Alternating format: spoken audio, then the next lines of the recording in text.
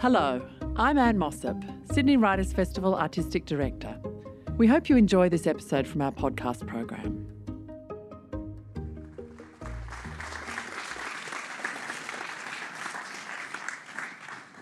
Before we get underway today, I do want to acknowledge that we are doing this event on the land of the Gadigal people of the Eora Nation. Our First Nations people were our first storytellers, and it is an honour to continue in that tradition here today, and we pay our respects to their elders, past and present.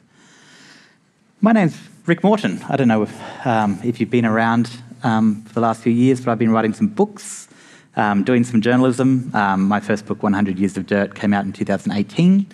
And I've been writing a couple of little tomes ever since. But we're joined today by two writers and journalists extraordinaire in Paul Kennedy and Jason Olm. You probably know who they are, but I will just give you a brief rundown before we get underway. Paul Kennedy is an ABC journalist with more than 25 years' experience. His most recent book is his memoir, Funky Town. This is an amazing book, His four previous books have included Hell on the Way to Heaven, which was co-authored with Chrissy Foster, and it was a key component in the push for Australia's Royal Commission on institutional responses to child sexual abuse. An incredible journalist. Jason Olm is a Walkley Award-winning journalist. Never had a Walkley, Jason, but you have, so that's good. Good for you. I'm very humbled. Yeah, it's a great award. Very humbled to be here. He's a Walkley Award-winning reporter with the ABC's 7:30 program. You will have seen him because I imagine we are all dutiful ABC watchers in the room. Good, correct. Correct answer. Well played. Yeah. Imagine if you weren't and you were coming to this. He's been a presenter on the ABC News channel and a reporter for ABC News Breakfast and Late Line and ABC Radio. In 2017, Jason won widespread praise for his personal story about his dad's 16-year struggle to accept him as gay. It earned Jason a nomination in the 2018 New South Wales LGBTI Honour Awards, and his memoir, All Mixed Up, is his first book, and it's a beautiful, beautiful, nostalgic trip down. In fact, both of them are, I must say, a trip back in time, back to our childhoods, and then through adult life. I don't want to ruin what happens in either of these books, but I do just want to get a sense, Jason, I'll start with you. Why this book, and why did you feel compelled to write it? Well, writing this memoir, All Mixed Up, was a deeply personal experience for me. The reason being is that in 2013, it was the 20th anniversary of Mum's death, and the same year my grandmother died, and I had built this barricade against all of the emotions and the trauma associated with me finding her at 12 years old, struggling in bed, and I had to call the ambulance. And so when 2013 came around, all of the feelings from behind the barricade came crashing through, and I had to confront the past because I had a very confusing childhood, and looking back on it, I felt exhausted. And so writing the memoir was about interrogating the past and redefining it. So I went on this wild journey looking back at my childhood, but also investigating Mum and who she was, because I had a very complex relationship with her. She would always say Mum had a nervous breakdown, and Dad would always say, Mum had a nervous breakdown. But what does that actually mean? Yeah, what kid understands that? Exactly. I was only a kid, and it was very confusing being with Mum because while she could be touchy-feely and while she, was full of hugs and kisses, she was also very cruel to me and very mean. And that was very, very discombobulating for me as a child. So when 2013 came around, I wanted to interrogate that. And a few years later, that's when I started to investigate my family history and what happened to her before she came to Australia. So it's, the memoir is about my mum and my family, which is a multiracial, multi-faith family, but it's also, about my dad as well, in terms of most people might know the dad story, but this is actually joining up the dad story with the mum story, and then also the story about my half-sister and my really complicated family who has all different backgrounds, So my dad's Cambodian and he's Buddhist, and my mum was Eurasian and she was Catholic, and I've got a half sister in Malaysia who's Muslim, and so, as the title explains, my family is really, really all mixed up, and so, great opportunity for different celebrations throughout the year. Yeah, it's a reflection of Australia as well, I think. Yeah, I love that. It's a beautiful, beautiful book, and I'll come back to some of those stories in a minute. Paul Kennedy, you were a beautiful kid whose parents loved you, but you were also a bit of a shit. Yes. And Thanks, Rick. No, I mean, I thought you'd appreciate that. We didn't discuss any of this. Thanks for sugarcoating it. Came on stage, but like a lovable one. You reminded me of my brother. Yeah. And so, tell me a little bit about Funky Town and what the premise of this is, because it's again, it's just dripping in this kind of this languid sense of Australian summers and adulthood and the transition. Yeah. Thanks, Rick. And I think it shares some similarities with Jason's story as well. I'm writing about myself as a teenager. Probably the big difference is that I've written almost entirely about 1 year, 1993, in Frankston, which is, people in Melbourne know Frankston as the outer suburbs. It's actually what they tried to create a satellite city. It was proclaimed a city in 1961, well before it was anything like that. But when I grew up there, and born in 1975 and moved into Seaford, which is the next suburb up the train line. Grew up on a housing estate and just thought it was paradise. I had a beautiful upbringing, couldn't want for anything. My mum and dad were great. I had a brother and 2 sisters, and I just thought, I seriously thought I was growing up in paradise.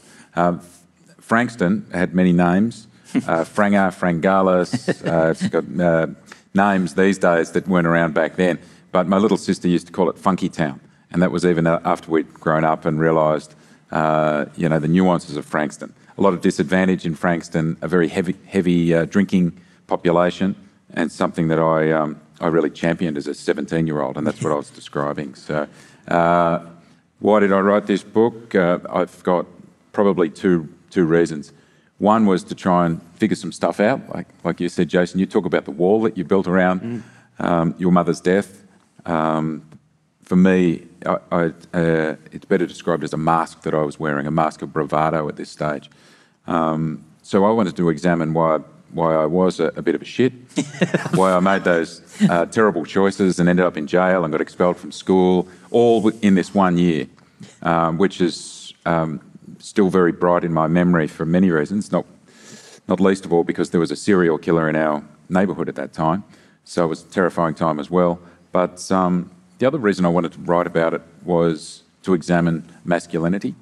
It's much talked about these days, and I didn't want to just write about toxic masculinity, but there are big parts of that, and I was a champion of that culture at the time. But also the other parts of boys becoming men. There's some great parts of masculinity and just experiences of joy, mainly to do with football, but also to do with my literature class at high school. So there was that contrast as well, to not be an expert at the subject, but just to tell people this is what happened to me, and these are my reflections on masculinity, boys becoming men. I love that. I love that you make the distinction as well, because sometimes people assume that when you're talking about bad traits of men that you hate all men, but I'm gay, I won't speak for Jason, but I'm a huge fan of masculinity. Like it can be done well. I'm not saying I'm modelling it, but I'm saying it can be done well. I just want to read a passage from early on in Funky Town, Paul Kennedy. I always loved the feel of footies. I used to take them to bed as if they were teddy bears. In my waking hours, I found it impossible to walk past any kind of ball without picking it up and playing with it. It was a compulsion, as natural to me as breathing. If I couldn't find a football, I'd roll up some socks and make a game. Steve, that's your older brother. Older brother? Yes. Older brother, yeah. Steve and I played matches at night inside the lounge room or along the hall. We kept going until we broke something, or Mum and Dad told us for the umpteenth time to stop thumping the walls. I don't know why that stood out to me so much, because every boy I've ever known, essentially, even, the ones like myself who were never really into that stuff, but it was just kind of this weird instinct. Yeah. And it never really left you, though, did it? It never has, no. I'm now a coach, so I've been a coach for a long time, and father of 3 sons, so I'm always examining nature versus nurture.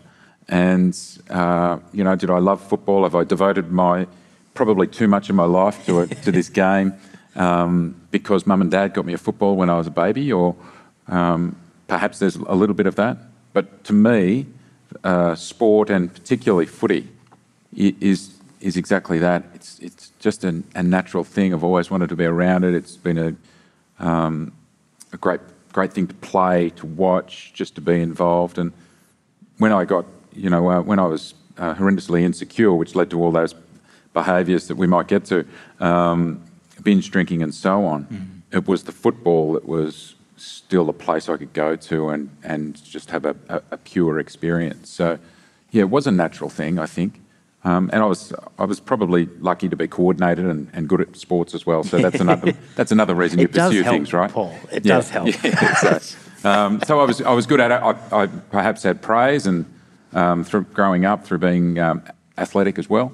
So I had all that praise. It made me feel good. But yeah, to me, it's mostly natural, and yeah, and I'm really thankful for it too. But I am aware that I may have spent too much time in football. I'm not one of these people who thinks that sport is bad.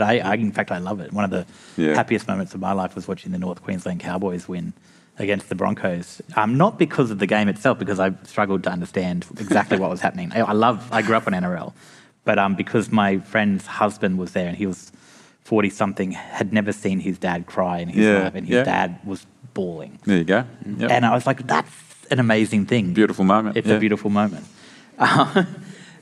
Speaking of masculinity, Jason, tell me a little bit about your dad, who I love in this book, while also recognising that it was very difficult sometimes for you.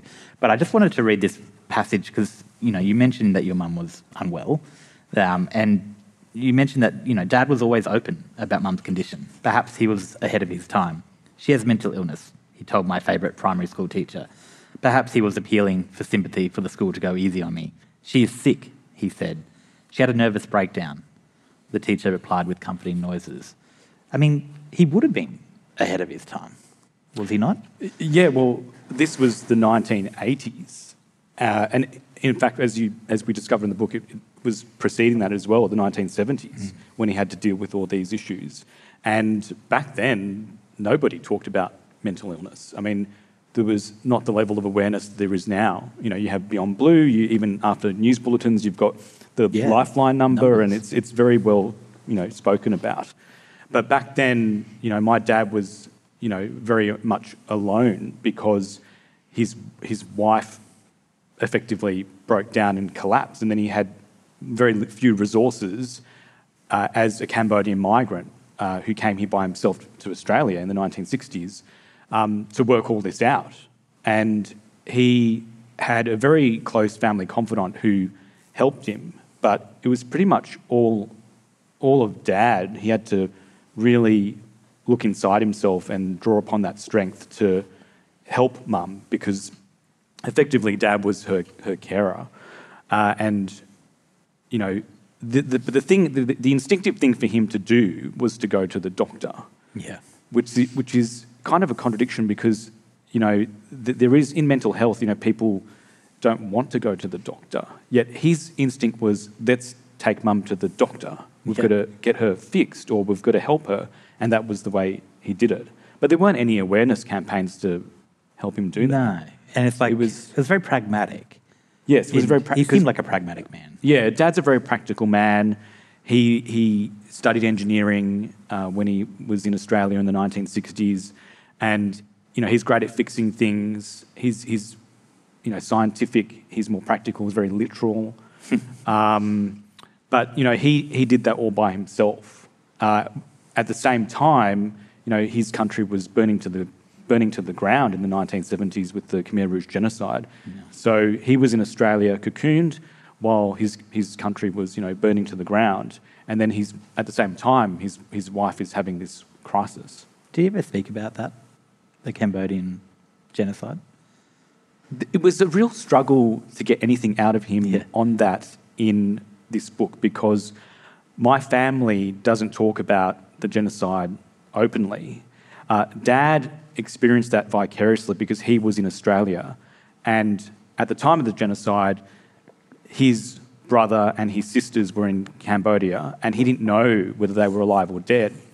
And when I talked to him, when I talked to him about this as part of the book, you want to get the quote. Yes. You want to get a quote from your dad. I'm trying to, draw a quote out of him. Reminds me, every time I used to talk to my mum, she'd be like, "Stop being a journalist. I want to talk to my son." Exactly. And I said, "Well, Dad, that's a pretty big thing. How did you feel about, not knowing that your relative? I'm trying to get the emotion out of him." And I'm saying, well, how did you know that? How did you feel about not knowing what happened to your relatives? That's a massive thing. And all he would say was, "I thought they were dead."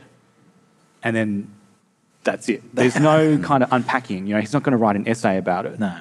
But at the same time, that was the quote. I thought they were dead. That's all you need to know. It's very stoic in its way, isn't it? It's like, accept the fact of this thing. Don't interrogate it, because what good? Just to plough on. Yeah. Yeah. That's very much part of his character, just to keep on ploughing on regardless. And that's a positive and a negative at the same time. Yes. I think the bulldozer comment has been thrown around a lot recently. I do want to read this line about your dad, because honestly it made me laugh so much. I think I know. Yeah, I you think I know must what's already coming. know what I'm going to say. Straight-laced and practical, Dad liked to wear blue-grey woolen cardigans and square glasses, and he shuffled around the house in socks and thongs. It's been a long day already. I've given away all the clues now. In summer, he occasionally wore a lime green sarong. That's why I did that. And I dreaded his basic instinct leg cross on the couch. He used mint toothpicks to fiddle with his gums and carried quickies in his pocket. His trips to the toilet usually came with an announcement: "I go pee-pee," or "I go make poo," as if he were a factory. Your dad really was a factory in so many ways. It seemed like life was almost like a machine line. He's kind of I kind of think of him as a bit of a mechanical man, because he's very practical with his hands, and he and Mum worked in factories as well. So they were in and out of factories. Dad and Mum worked at a potato chip factory. They made Smith's crisps and twisties and the like in Oakley, in the southeastern suburbs of Melbourne. And then he also worked at an appliances factory, being a safety inspector on the production line at Philips, then Hoover, and there's all these kind of, restructures, and he lost his job a number of times. He is very practical, but he's not in tune with his emotions, in the sense that he doesn't show them at all. And even now, it's very hard to kind of draw anything out of him. And even with this book, I've kind of poured my heart out with this book. And all he has said was, it is very vivid, it takes me back. But that's it, Very vivid indeed. It is. I'll come back to, I want to ask you about your mum next, but Paul, you focused on this one year, 1993. You're kind of at the edge of the world in many ways. You're kind of, you're looking at girls. You're really preoccupied with love. Yeah. For a 17-year-old. Yeah. I'm surprised by that. You Weren't wanted you? someone to love you. Yeah. No, I didn't think anyone ever would. Right. So Well, I doubted it, I guess. Yeah, During that you did. time. Yeah. But tell me a little bit about that, because obviously there's the outward appearance of rating chicks, doing the kind of misogynist stuff with the boys, which we all know to be wrong, and you obviously reflected on that even at the time. But at the same time, you're actually desperately looking for love. Yeah. So I was really closed off, suppressing any emotions that I had. I wanted to explain the way we were with girls and around girls. And for me, that was difficult. So it was virtually a confession that I was hopeless at it, my friends and I sat around at school and we were really sexist. As you mentioned, we'd rate them by their looks, and it was worse at the local footy club. So in my world, once you get to be 15, you then progress to the under-17s in football, and then that throws you into the senior football club. So you go from Sunday afternoon junior football, all of a sudden you're playing on a Saturday before the seniors, and then that became my world. So at that stage, I stopped looking at my dad as the role model for me, the masculine role model. And Dad was, close to perfect as a role model. But I was leaving him to one side, and I wanted to be like my brother and his mates. So there was drinking, there was bragging about sexual conquest, even if you had none to brag about. So the whole thing was a lie. Often I find that directly correlated phenomenon sometimes. For sure. And, through all of this, and we had, I write about the literature class, which was a particular sort of way out for me to talk about these things that I couldn't discuss with anyone else. And we were discussing Tess of the D'Urbervilles, Hardy's book, and looking at the hypocritical ways that society viewed women. And, that might have been an hour or so after my mates and I would sit out on a table and look at all the girls and discuss in completely similar ways, women. So, I was locked in this and was trying to figure stuff out. I wanted to be like the guys at the footy club. I wanted to brag about sexual conquest, but deep down, I really just wanted to fall in love. And I knew that. It was really clear to me, and I wrote it in my journal. So I've still got my journal that I can go back on. I was desperate to have a girlfriend and have that experience of loving someone and being loved. But I couldn't explain it to anyone. I couldn't talk to girls.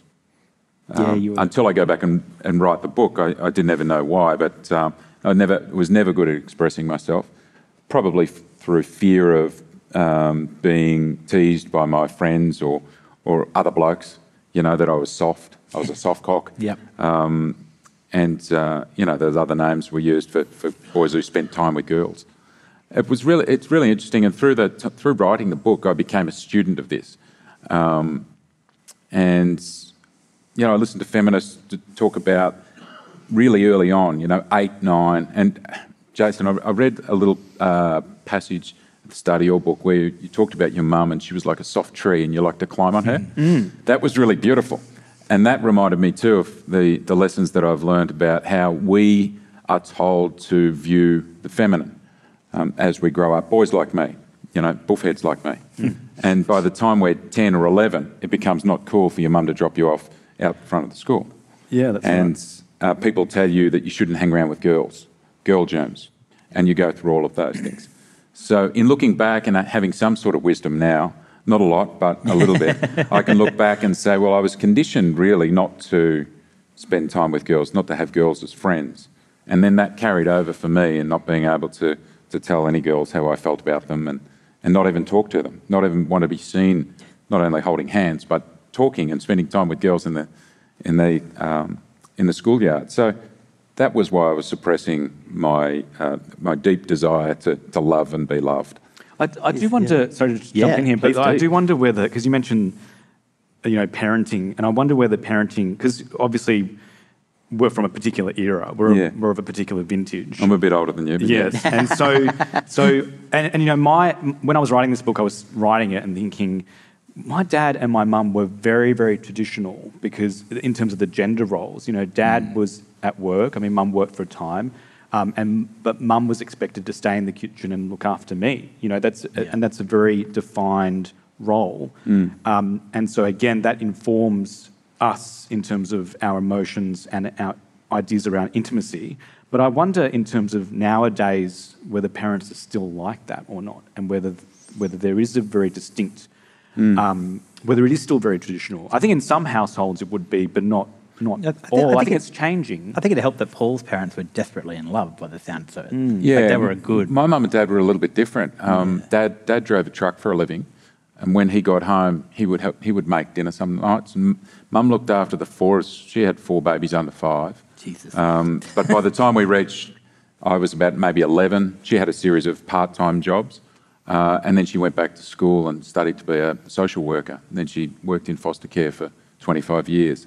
And Dad really supported her doing that. I often thought that Dad would have loved to have gone to school. They both dropped out when they were 15 through various family reasons. But, Dad would have probably loved it. But he was really supportive of Mum doing that. And so Dad was always doing stuff around the house. I don't think we had that divide of that traditional... Mum does the housework and Dad goes off to work. Because your dad was also very tender towards you he was. too. Yeah. Whereas my dad was very jealous. Yeah, it was like it was the opposite. Yeah, and it's interesting, isn't it? If you look back at families and you write about your family, you think, well, why was my dad like that? He looked like the sort of guy that could walk into a bar and take 10 people on. You know, he had tattoos on his arms that he did himself in the Navy. But he was a gentleman and is a gentleman. And, it's interesting. But then I look back at his growing up. He's a Sydney boy too, so I was thinking about Dad as I was flying in today. I always think about Dad when I come to Sydney. I've got a large family in Sydney as well, but his dad died in their home in Belmore when he was 11 years old. Not unlike your situation, Jason, he was home when it happened. His dad died of a heart attack and got pushed out of the way by everyone, you know, because the kids shouldn't be near that, but he was the only one with his dad. So then how did he know how to be a dad? He was just making it up as he goes along. And now that I've got 3 boys, I completely understand. We're all just making it up as we go along. But Dad had no instructions from his father because he didn't have one. So I just thank goodness that he was the way he was, you know, and I'm just so lucky. But Mum was a feminist. Yeah. And my dad she never used the feminist word, but she was. And I think Dad was as close to a feminist as any dad could be in my neighbourhood. I can't blame them for any of my inadequacies relating to girls and women. Yeah, you're on your own, Paul. I am. Jason, because your dad was very, you know, not emotionally available. And some of the saddest kind of chapters for me reading this book, and I don't read things to find sadness, but it's just kind of like this creeping loneliness, I think, when after your mum died, after you watched her die and the trauma of that, and then kind of having this man who wasn't equipped necessarily to be a trauma counsellor, but also just the practical outcome of that is that there's suddenly no food in the fridge. It's just like, think you're eating the same, like, frozen shit, basically. Well, that's right, because after Mum died, I mean, me and my dad are very different personalities, and so we just clashed. And, you know, I was more open than him. I wanted to talk about Mum, but he didn't want to talk about her. So he would always shut me down. And after she died, we were in an emergency, you know, a food emergency, because Dad didn't really have that role in the kitchen. You know, he would grill some chops, but he didn't really cook any meals. So we had a Jewish family friend who sort of came to the rescue, and she kind of took us under her wing and looked after us and taught us how to, you know, to fend for ourselves, and gave us a few, you know, recipes and quite a lot of food to take home. Yeah, exactly, from the fridge. And I mean, obviously you started slowly, I guess, teaching yourself to cook. Did your dad ever pick up any skills? No, because as I say, he used to grill chops, and I was sort of expected to just work it out myself. So I started by, you know, boiling an egg, and that was a disaster, because you just go, what this? You look at the oven, and it's the stovetop, and it's a contraption, and you're not really, you know, no one's there to show me how to put it on and what to do and how long do you keep the egg in there, and so it was a real struggle. And so I'm just very grateful to, you know, the family friends who helped us at that time. Yeah. I wanted to talk about your mum because, you know, I know a bit about mental health. She was a beautiful woman who clearly struggled. What did you find out about her in the researching of this book, and about, you know, what did you come to understand about her life and your relationship to her? Yeah, because I didn't know what the cause of her sorrow was, I had a lot of stigma towards her because, you know, because of her mental illness, and it was embarrassing, and it was shameful when she was behaving in a bizarre way.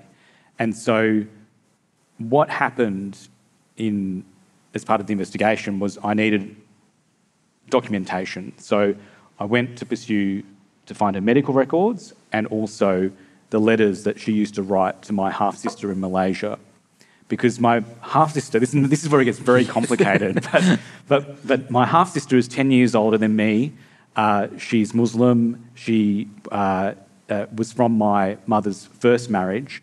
And there was always a question around why the hell did she exist? Because Mum told me at 6 years old that, you've got a half sister in Malaysia, and that was about her day. Yeah, and that was a real bombshell because I was growing up as an only child in Melbourne, and to suddenly have this girl in my life was a shock. And she was kind of gate crashing our lives in suburban Melbourne.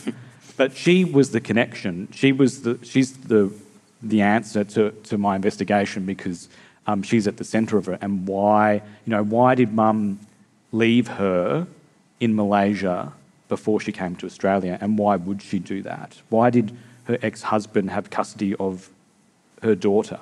And why did Mum leave her? And so, without giving too much away,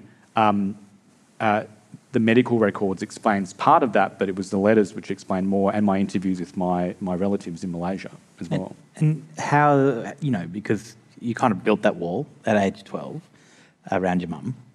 You come back to do this project, again, without telling you exactly what happens, but how has your view of her changed?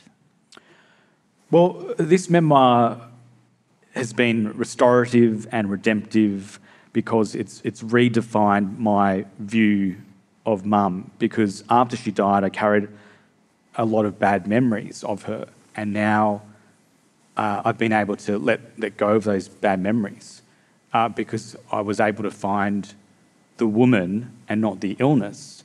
And there's some beautiful photos in the centre of the book, the photos. Which I was able to retrieve because Dad is an avid photographer and he's completely mad about it. But from their first date, they have a photo. That's right. It's kind of a selfie from the 1970s because they went on Dad put an ad in the Melbourne newspaper and it was a blind date and they met under the clocks of Flinders Street Station. And as you do. Yeah, and again, he's a mad photographer. He had his Petrie camera and a tripod and he set it up and did a little selfie. And that's a beautiful story. And so I think that what I wanted to do with this book was create something beautiful out of devastation because, my family in many ways, on multiple levels, have been living in a state of devastation. And so my purpose was to go back to the past to actually retrieve the light and to shine a light into the darkness of my past. And so, it's completely changed my view of my mum. And so now I can think of her in a more compassionate way. That's beautiful. She did sound like an amazing human being, like even just in her tics and qualities and things like that. Just very kind and generous, and that's something that really shone through this investigation. Yeah. I always get bamboozled by time when I do these things. So we've got 24 minutes left. I do want you to start thinking about if you've got questions you want to ask, because we will go to audience questions, and we've got mics up here on either end of the stage, left and right. So when I call time, just start percolating some questions in case I don't want to put you on the spot, put it that way, because I'm a nice person.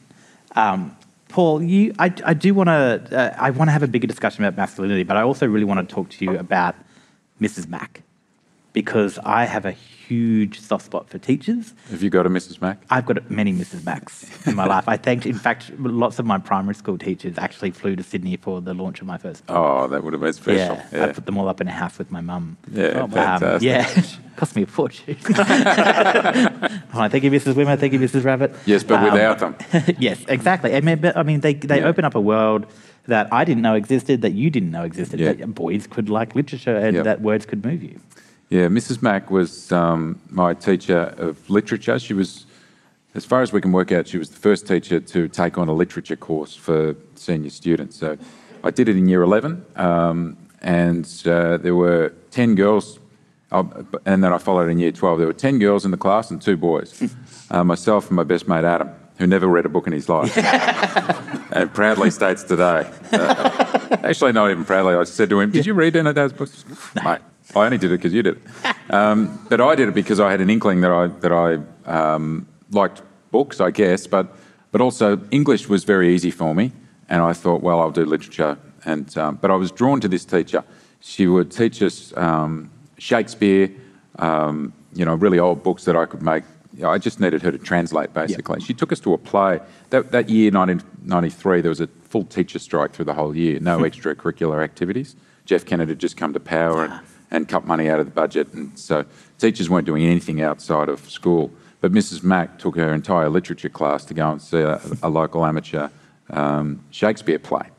And I loved it. You know, I was sitting in a room like this, looking up at the stage, not understanding a word of what they were saying, but I felt almost and I'm not a religious person, but I felt almost this sort of spiritual feeling of joy, and this is something new, and I didn't know I could feel that way. And then the big turning point for me was I enjoyed the texts and having her explain them to me.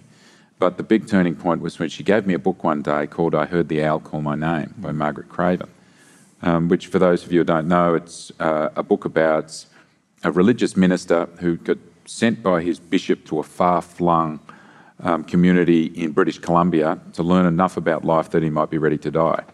It's a small book, almost a fable. It's sold millions of copies around the world, so it's a really famous book written by Margaret Craven when she was 69 years old.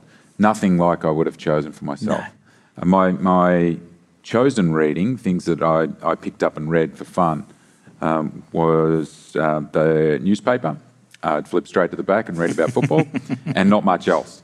So she gave me this book, and I read it. And when I was reading it, I had another sort of almost spiritual feeling, and I felt the best way I can describe it is it felt like this electric charge. Not only was the story so beautiful and sad, and you know, I was willing this guy not to die, but he was inevitably going to die at the end. I was transported to another place. The language was so beautiful that I had to reread sentences and paragraphs and read them slowly so that they would last. And so that was the beginning of me and books and wanting to read more stories. And it was the closest thing I came to the joy I felt on a football field.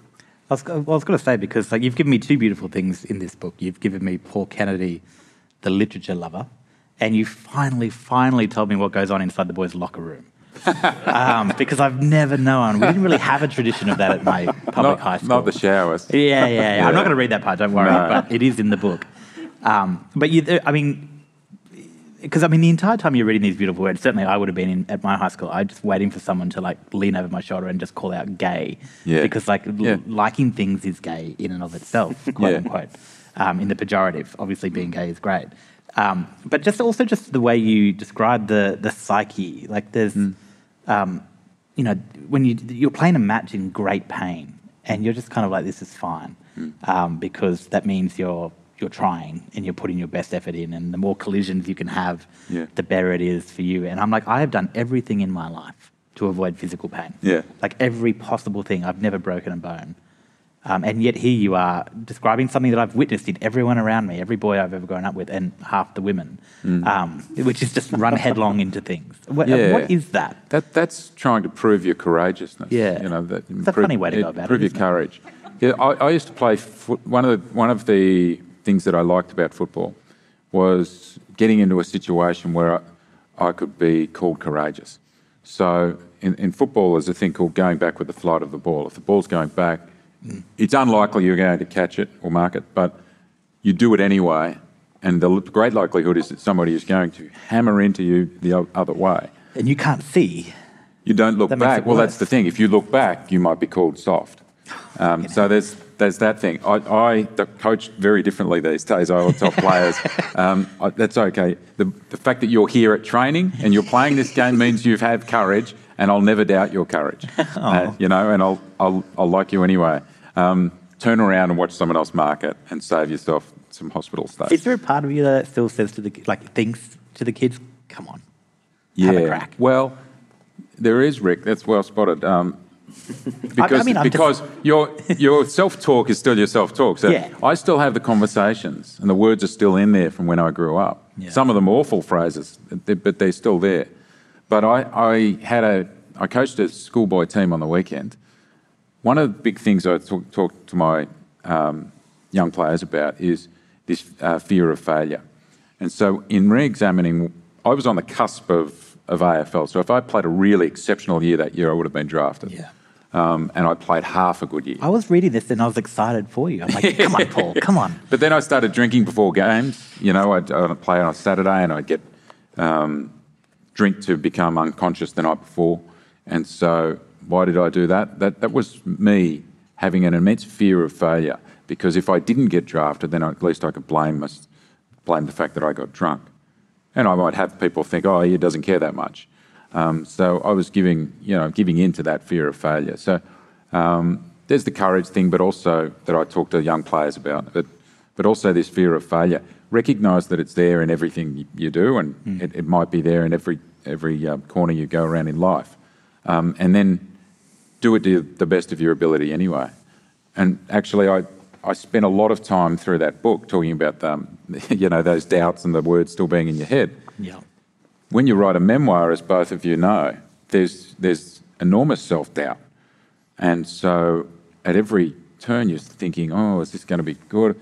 So I had the same fear of failure that I had when I was 17 years old, trying to fall in love and getting into fights, but also being petrified and trying to make the AFL and ruining for myself and having my literature teacher see that I was self-destructing. But this time with the book, at least I said to myself, no, I'm a grown-up now. I can't cut any corners. I'm going to do it as well as I can, and I will have no excuses and no regrets. So, it's never too late. I'm 46 years old. But the one thing also that helped me is getting back to Mrs. Mack. I asked her when I was writing the book, I tracked her down, and I said, why did you give me that book? I heard The Owl Call My Name by Margaret Craven. It was very left field for me, for an atheist, footy head like me. Yeah. And she said, I wanted to show you that there are other ways to be a man. Yeah. And I cried that hit home. When I read that part. And it's like you took your dad's advice as well, where he said, I see you go to the gym every day. You're pretty good at that. Yeah. Working hard to improve your body. Maybe it's time you did something to improve your personality and attitude. Yeah. So effective in the ways that I think only fathers or parents can be. Those soft couple of sentences, softly spoken, shattered my world. Yep. And made me reassess. Because, we are running out of time, but just quickly and give away as much as you want, but you kind of did already. You did end up expelled from the school just at the end of the year. I broke into the school hall. Yep. And there was a silent alarm. That was on muck-up day. Yep. So I got expelled, but had to do my exams at another school. Drunk, just completely drunk and toasted, making poor choices. Do you think, because one of the cops involved later on, you found out, basically decided that you deserved a second chance and they dropped the charges? Got me off the charges, yeah. Which is an amazing thing, except I'm sure that's not something they apply equally, right? I don't know, I don't know why he did that. Imagine if you were from, an African refugee. Yeah. Do you reckon he would have done the same thing? Maybe he would have, I don't know. He was a good man. He was. I didn't know him well, but a couple of years after I left high school with no hopes or any way forward, I became a journalist and was able to... It's still the same thing, Paul. Thank you. I was able to pick up a cadetship, and I was reporting in the local area. I had to go to the local police station every week to get the little police news. And when I rocked up, Senior Sergeant Mike McInerney said, do I know you? And then we joined the dots, and he said, the school wanted to have you charged. He said I talked them out of it. He could see that myself and two other friends had made a dumb choice and deserved a second chance. It's a good question, though. If I was from a different background, would I have been given that chance? I don't know. Well, because I think about it in my own hometown, because my brother was constantly, because it's like any criminal that plies their trade in Boonah is not operating at full fire because everyone knows everyone. And so it's like if there's a break-in, it's like it's either Scotty or did someone see Toby on the push bike? Okay. Yeah. And one day he got pulled over, and one of the cops was like, "Oh, I read your brother's book," and then my brother got excited. Yeah. And it's just and that's great in terms of community policing, but I just it bothers me whether it is extended everywhere. I'm sure it was in this case. Yeah, it was very local, so perhaps very hard to tell that's sometimes. the explanation. Yeah. Jason, you also became a journalist for your sins, because your dad, was doing the radio at SBS for a long time, but you weren't necessarily following in his footsteps. No, because he was a part-time radio broadcaster at SBS, and he set up the Khmer language program at the end of the 1970s. And so me and Mum would always listen to the program, late at night, and it'd be on. But I couldn't speak or understand Khmer. Neither could Mum because she was Eurasian. So we would just sit and listen to Dad's voice. I can't either, by the way. So What's that? I can't either. I can't understand it either. That's right. So there was never the connection because, I'm kind of like a child of SBS. I grew up with SBS around me. And in fact, my cadetship, my first job in journalism was at SBS TV. So I've kind of grown up with that broadcaster. But I never made the connection between, I want to be like Dad, because it's not mainstream. It wasn't mainstream media. He was in community radio in a way, and so I remember when I wanted to get into journalism, I always thought I was good at writing and I liked the news, but the news was always in our household, and perhaps that kind of seeped through. We'd always have National 9 News on, not necessarily ABC or SBS, but it was always National 9 News because. We were the real Australians. Yeah, because we grew up in Melbourne, and Melbourne's a very strong Channel 9, city, as you would know. But I never made the connection, and I remember trying to get into RMIT for the first time. Having the interview, sat the test, and then going to the interview, and the lecturer was saying, "So why do you want to be a journalist?" And I didn't have an answer. I prepared for all the other questions, but I didn't actually even have that answer because I really didn't know. When you're out of high school, you don't know. One of those interviews, Why are you plumber here, one? Yeah. I've ironed that out now. Yes, but of course. But why do you want to be a journalist? The longer you're in it, the harder it is to answer. Yeah, so I sort of came up with this. I said, Dad worked at SBS, and then she sort of presumed that I just wanted to be like my dad, and that was why I wanted to get into journalism. That's not a good reason. No. And so she was very unimpressed by that, and then I didn't get through the first time. I feel like she was being a bit mean. I think so, And because I presumptive. had been writing letters to the editor, to the Age. And that's as good an indicator I'd as done you my can get. district newspaper. I was really keen, and it was just that one question I think that perhaps I didn't answer properly, which is a crucial question. But at the same time, I had a whole portfolio. Yeah. Of course, you had a portfolio. I had a portfolio. You were very organised. I don't want to make this a conversation about journalism, but the one thing that did stick out to me when I was reading about your kind of up-and-coming career was what you mentioned, and this is still so true today, there were few other Asian journalists on TV across all the networks. Some networks would have zero, and in 2004 you could count on your fingers how many of us there were. I would go on to develop a sixth sense for other Asian journalists in the Australian media, a kind of racial gaydar. It hasn't gotten much better. Well, I would tend to disagree. Please. Because I think that when I started in 2004, it's a vastly different time. Yeah. And again, there was no awareness about cultural diversity. No one talked about it. And, there weren't bodies like Media Diversity Australia or a whole bunch of personalities talking very loudly on Twitter about these issues. There's a lot of people out there now talking about it. So, when I look at some of the journos who are maybe 5 years younger than me, culturally diverse, and I'm like, that sort of thing. Hang on a sec. When I was starting, there was zero. No one talked about it. And so I feel like I'm a bit of a pioneer in that sense because I was one of the few Asian journos on television.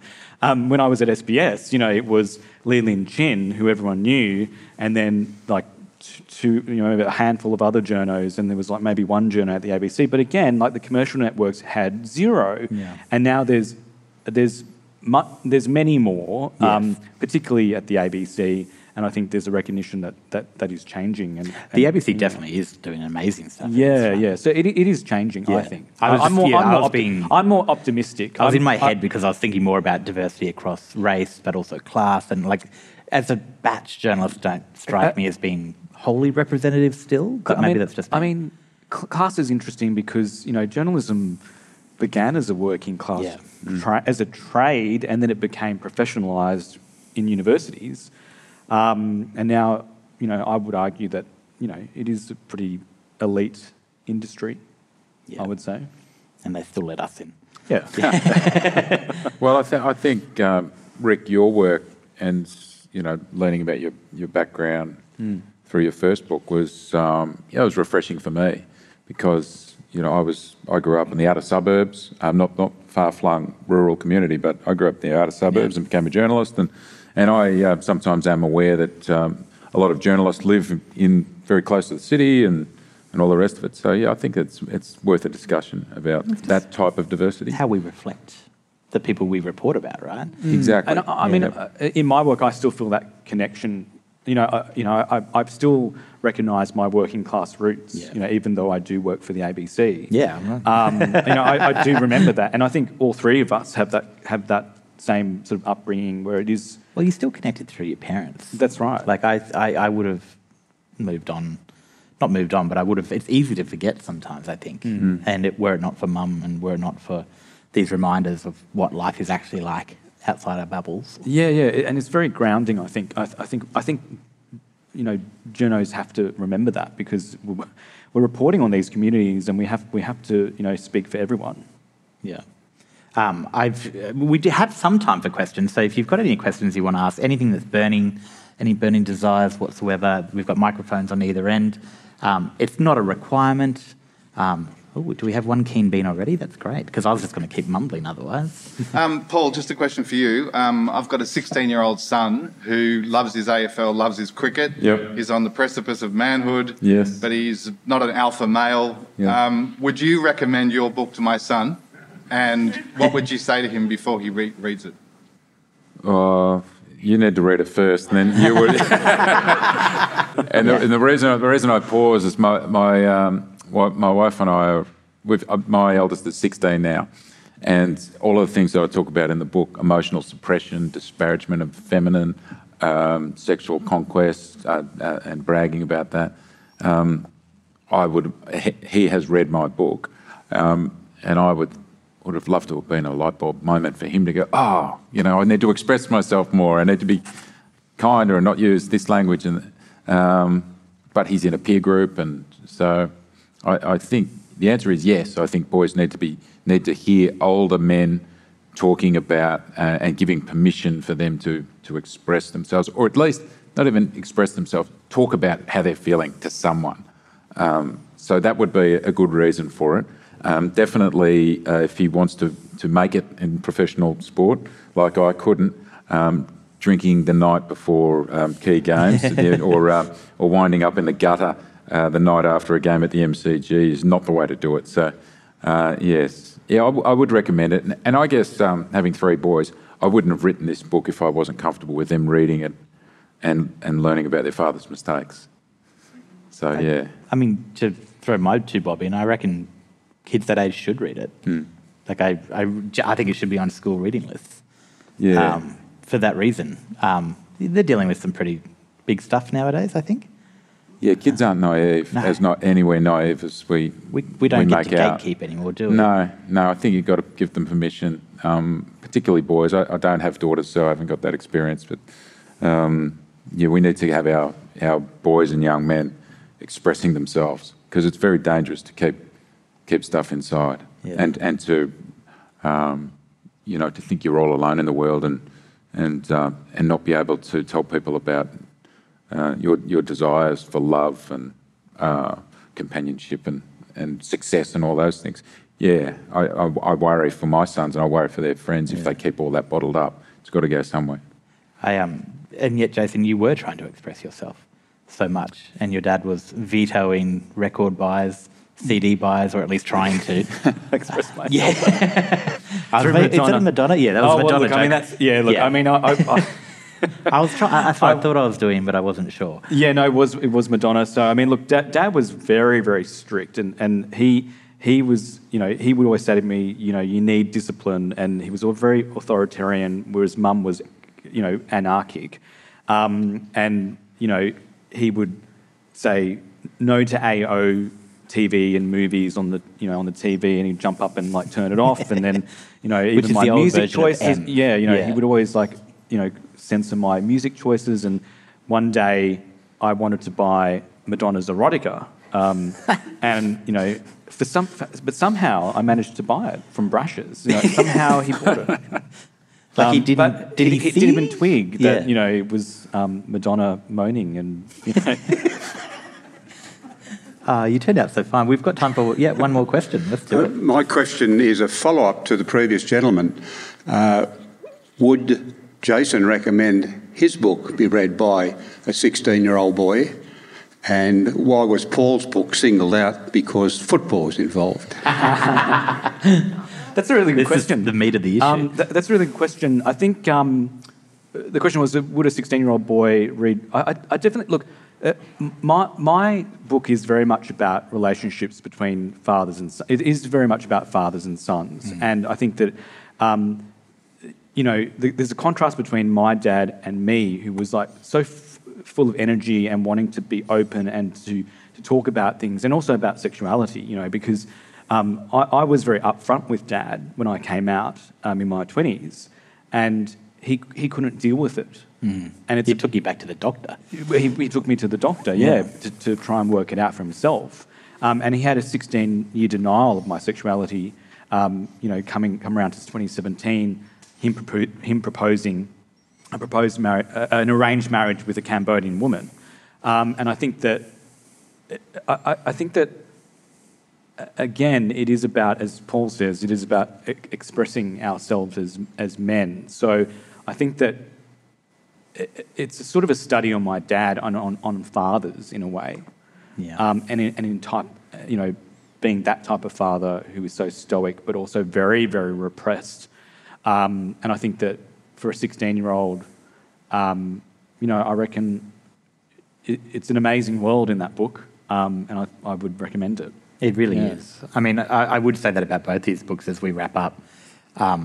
I don't get paid to say these things, and I wouldn't if I didn't actually think them, but reading both of these, apart from all of the other beautiful kind of thoughts and ideas that are in there about men and masculinity and parenthood and being a child, it's just they're both beautiful nostalgia trips.